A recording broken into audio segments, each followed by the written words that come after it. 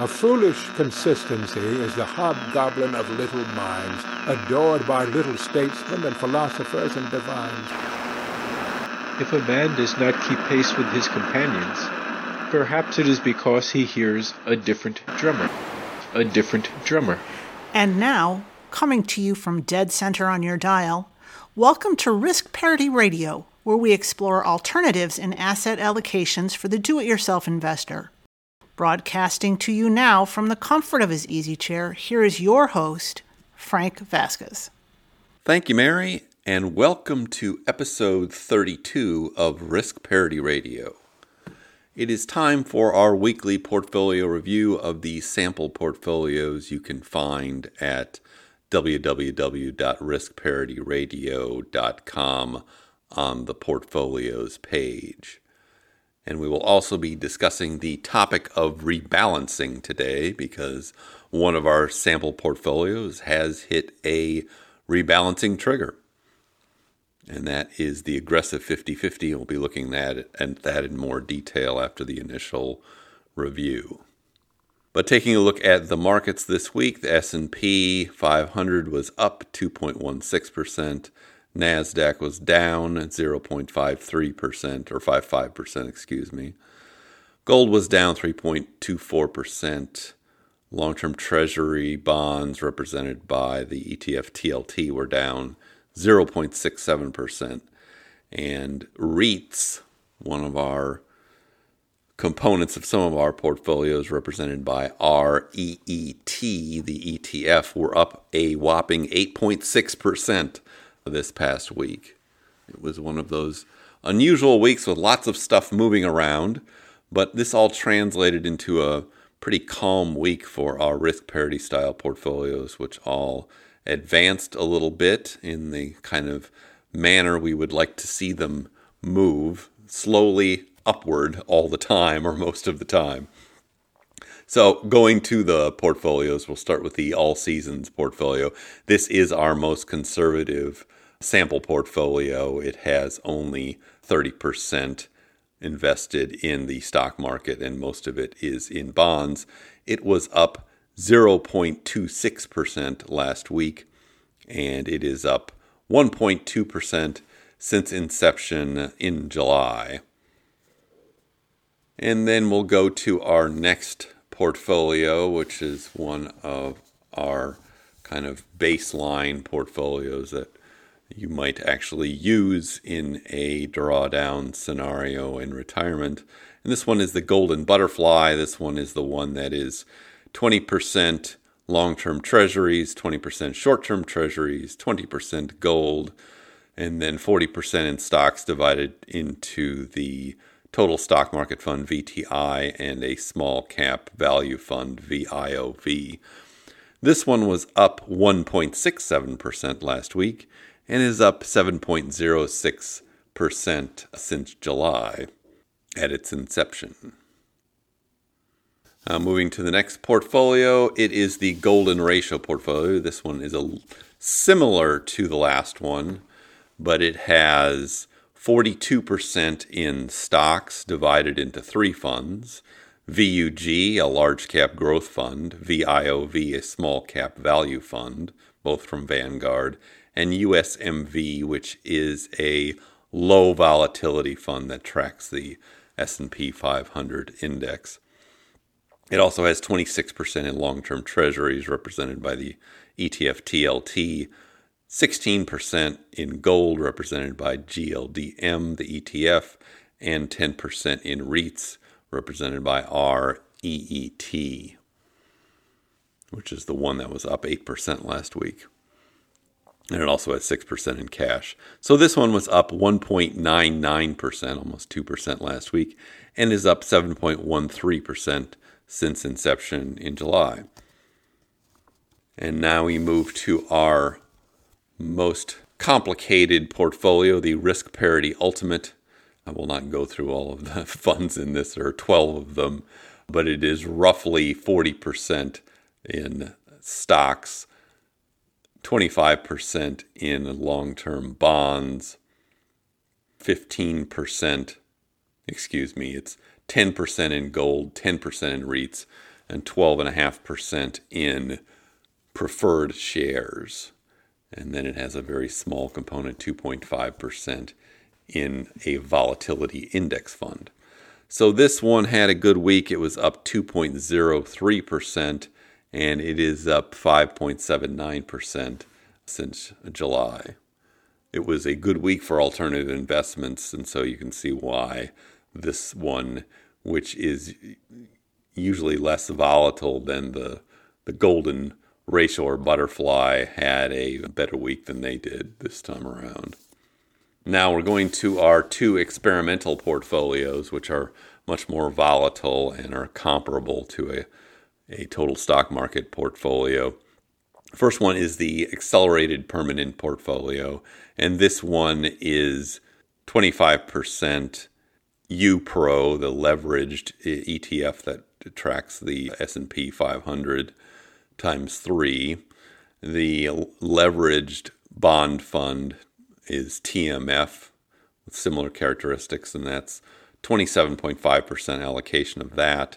And then we have 25% allocated to PFF, the preferred stock fund, and GLDM, the gold fund, which is 22.5% of this portfolio.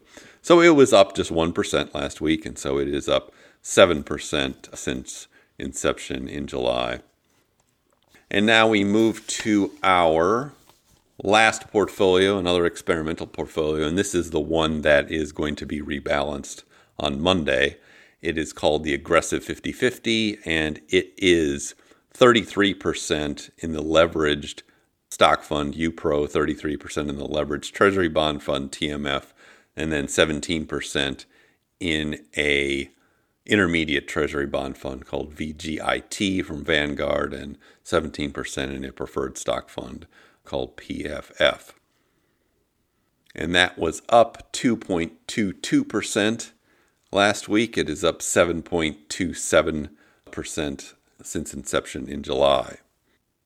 But now let's talk about rebalancing, because this portfolio hit a rebalancing band this week.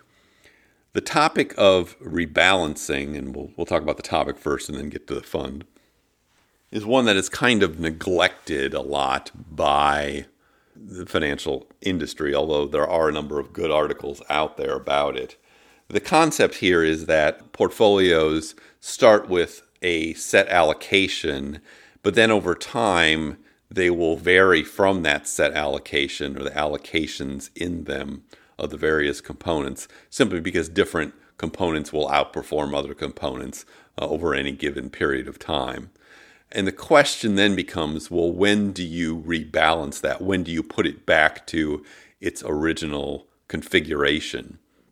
And there are several different types of rules that have been come up with. The most common is the time-based rule or calendar-based rule, which basically says, let's just rebalance this based on the calendar. Usually 1 year is taken as the baseline that somebody would rebalance a portfolio on. Others have used 1 month rebalancing, or a quarterly rebalancing, or a twice a year rebalancing. Recently, William Bengen, who invented the 4% rule, suggested that perhaps even longer than a year would probably be a better rebalancing period to use. I'm going to link to an article in the show notes from Michael Kitces about rebalancing, and he quotes a study there where they looked at simple stock bond portfolios going back to 1926 and determined that there was no real advantage to rebalancing more frequently than 1 year, that monthly or quarterly rebalancing really didn't add much. And the problem then you have with that is the churning or transaction fees or taxes that may be generated out of those events. So it appears that it doesn't really make sense if you're going to use a calendar to be rebalancing more than once a year. Now, I should caveat that, though, because these analyses were based on these simple kind of 60-40 stock bond type portfolios, or 50-50. And it's rather the case, if you look at individual portfolios with different types of allocations, they're going to potentially have different rebalancing characteristics or a desirability of rebalancing at different periods or in different ways. And so to get around that, what the financial advisors have come up with are the alternative of using tolerance bands to decide when to rebalance. Now, a tolerance band is simply taking a look at your portfolio periodically and seeing if it's gone so far out of whack, that's the time to rebalance. So, for instance, if you had a 50-50 stock bond portfolio, say, you could set your rebalancing bands at 60 or 40. So if the stock or bond, they're going to go the opposite way since there's only two components there. But if they go to a 60-40 setup from their 50-50, you would say that the band has been triggered or violated, and then you would rebalance to the 50-50. There are now two ways to look at that, though. You can look at it as, should we do it sort of an absolute percentage? So we're going from, and I'll use our portfolios that we've got that we're going to talk about rebalancing here, the aggressive 50-50. Now that one is 33% in this stock fund, 33% in this bond fund, and then 17% in a intermediate treasury bond fund and 17% in a preferred stock fund. Now you can look at the rebalancing of that in two different ways, and we're using bands for that. So you could look at an absolute number away from the original percentage. So in our case, we're using 7.5%, and so 7.5% from 33 is 40.5, or going the other direction would be 25.5. And that could trigger a rebalancing. The other way to look at this is to use a relative scale. And oftentimes the number used is 20%, and that number comes up as seemingly optimal in this article that I'm going to go to. But 20% of the 33% would be 6.6% absolute. So that would take you would go 6.6% up or down from the 33, excuse me. If you're looking at one of those components that was only 17%, you could use, if you use the absolute number, 7.5%, that'd be a lot from 17%. That would be 4.5 or 9.5. But if you looked at that from a relative standpoint, as in what if they're just 20% off, then you're only talking about having one of them to move 3.4% to get to you for a trigger for rebalancing. Now, of course, talking about all this is one thing, but trying to figure out, well, what is the optimal rebalancing strategy for a particular portfolio? The answer is we're not sure, because each different type of portfolio is going to have a different best rebalancing band. So you're stuck using rules of thumb, really. You can go to the analyzers at Portfolio Visualizer and fiddle around with different types of rebalancing, either by time or by setting percentages on rebalancing bands. But eventually you get to a problem in data science or statistics, which is known as the bias variance dilemma. And what that means, sorry to get too esoteric here, but what that refers to is overfitting of data, that if you find the optimal parameter for one set of data, say in the past that you're analyzing some stocks or a portfolio, that may not predict future results, if you will. And the more detailed and the more variables that you apply to that prior data set to get that optimization, the more unlikely it is that it's going to perform well in the future. So what you are trying to do is find the fewest parameters to change for your past data, because that will give you a lower variance in terms of trying to guess at the future at what a portfolio might do in the future. That goes to what we call the simplicity principle, which is that the more simple system you have set up, the more likely it is to continue to perform the same way. The more variables and oddball things that you apply to it to make the past data perform better, the more likely it is to have a high variance in the future and not actually perform the same. So you get back to, well, what are some decent rules of thumb to use? And so what we've applied to the risk parity style portfolios is, for the 4 basic ones, we are using just an annual calendar rebalancing, simply because that is the baseline that most people would use. It's good for tax purposes, and it causes you not to fiddle around too much with the portfolio during the year or be tempted to do strange things with it. Now, for the other 2, the experimental portfolios, we went with tolerance bands, and we decided to use 7.5% absolute as the trigger for rebalancing. We also tied that with a calendar notice, because obviously you could be looking at these things every single day or every single hour to see whether they triggered a band. It's much easier for them to look at them on an established schedule. And for us, we are looking at them mid-month. So every mid-month we look and see whether those 2 portfolios, whether the components in them have triggered a band by going outside of the original allocation by more than 7.5%. And that's the way we're handling those. Whether that's optimal or not is a good question.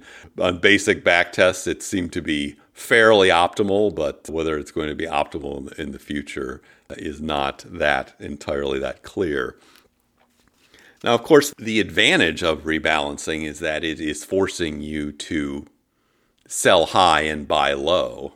And that's why you want to have a rebalancing strategy, so that after something has performed really well, you're selling it at a high point, or selling some of it and buying some of the components in your portfolio that have not been performing well, but are likely to perform well in the future, simply because there is a reversion to mean, and these things just tend to go up and down over time.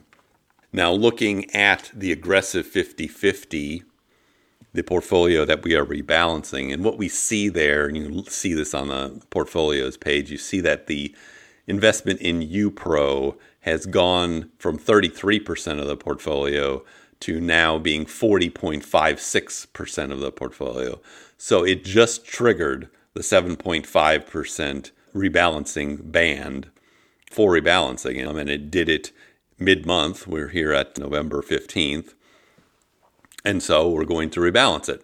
So what does that mean in practice? It means that we will be selling a bunch of UPRO and buying the other components that are on the low side. Here, those components are the TMF, the Treasury Bond Fund, which is negatively correlated with the stock fund. So as you can imagine, has gone down considerably when you compare it to the stocks. And it is right now, it started at 33% of the portfolio and now is down to 26.41% of the portfolio. In addition, the Vanguard Intermediate Treasury Bond Fund, which is ordinarily at 17% of this portfolio, has gone down a little bit to 16%, so we'll be adding a little bit to that. And since we know we'll be taking some money out of this at the end of the month, we're just going to leave some of it in cash so we don't have to go back and resell something again in 2 weeks. And so what this ends up being is our rebalancing, which will happen on Monday. We will be selling $794 worth of UPRO, and we will be buying $694 worth of TMF and $63 worth of VGIT. And that will rebalance our portfolio back to its original allocations of 33, 33, 17, and 17. We don't need to add anything to the PFF, the other component here, because it is pretty close to where it started. That will leave us $37 in cash, which will be added to the $38 in cash that's already sitting there from dividends and will be used to make the distribution for December. So it'll be interesting to see how this now performs in the future, especially since we have another portfolio with similar components in it, the accelerated permanent portfolio that we are not rebalancing at this point in time. In theory, this kind of action should make this portfolio perform better over time, simply because it's giving us that opportunity to sell high and buy low. Just one final note on the concept of rebalancing. One of the problems that you have in taking these analyses of rebalancing from the academic studies is that they are generally looking at static portfolios then. In reality, nobody has really a static portfolio. You're either putting money into a portfolio and accumulating in it, or you're taking money out of it when you're drawing down or decumulating from it in retirement. So what that ends up getting you to is there is an automatic rebalancing that tends to go on all the time. As you put more money into a portfolio, typically what you would do is buy the thing that is low in terms of percentages or allocation to shore it up. And then you wouldn't have to rebalance as much anyway. On the flip side of that, and what we're doing in our portfolios, is we are selling things that are high to begin with. And so that, in effect, does a little bit of the rebalancing as you go, as you take the distributions every month. Now, I'm not aware of any studies that really monitor that or reflect that and how that affects rebalancing. And you can see that it's going to be different in every case. So it's very difficult to analyze that sort of thing. Which goes back to why you can use rules of thumb for this, because trying to optimize it too closely will give you a false sense of security that what you're doing is really optimal for the future. All you can say is what you're doing is optimal for the past, and so you need to make it simple so it's more likely to continue on into the future. The more complicated it is, the more torture you apply to past data, the more likely that what you are doing is not going to perform the same way in the future. But now I see our signal is beginning to fade. If you have comments or questions, please send them to me at frank@riskparityradio.com. That's frank@riskparityradio.com. Or you can go to the website and fill out the contact form. That's www.riskparityradio.com.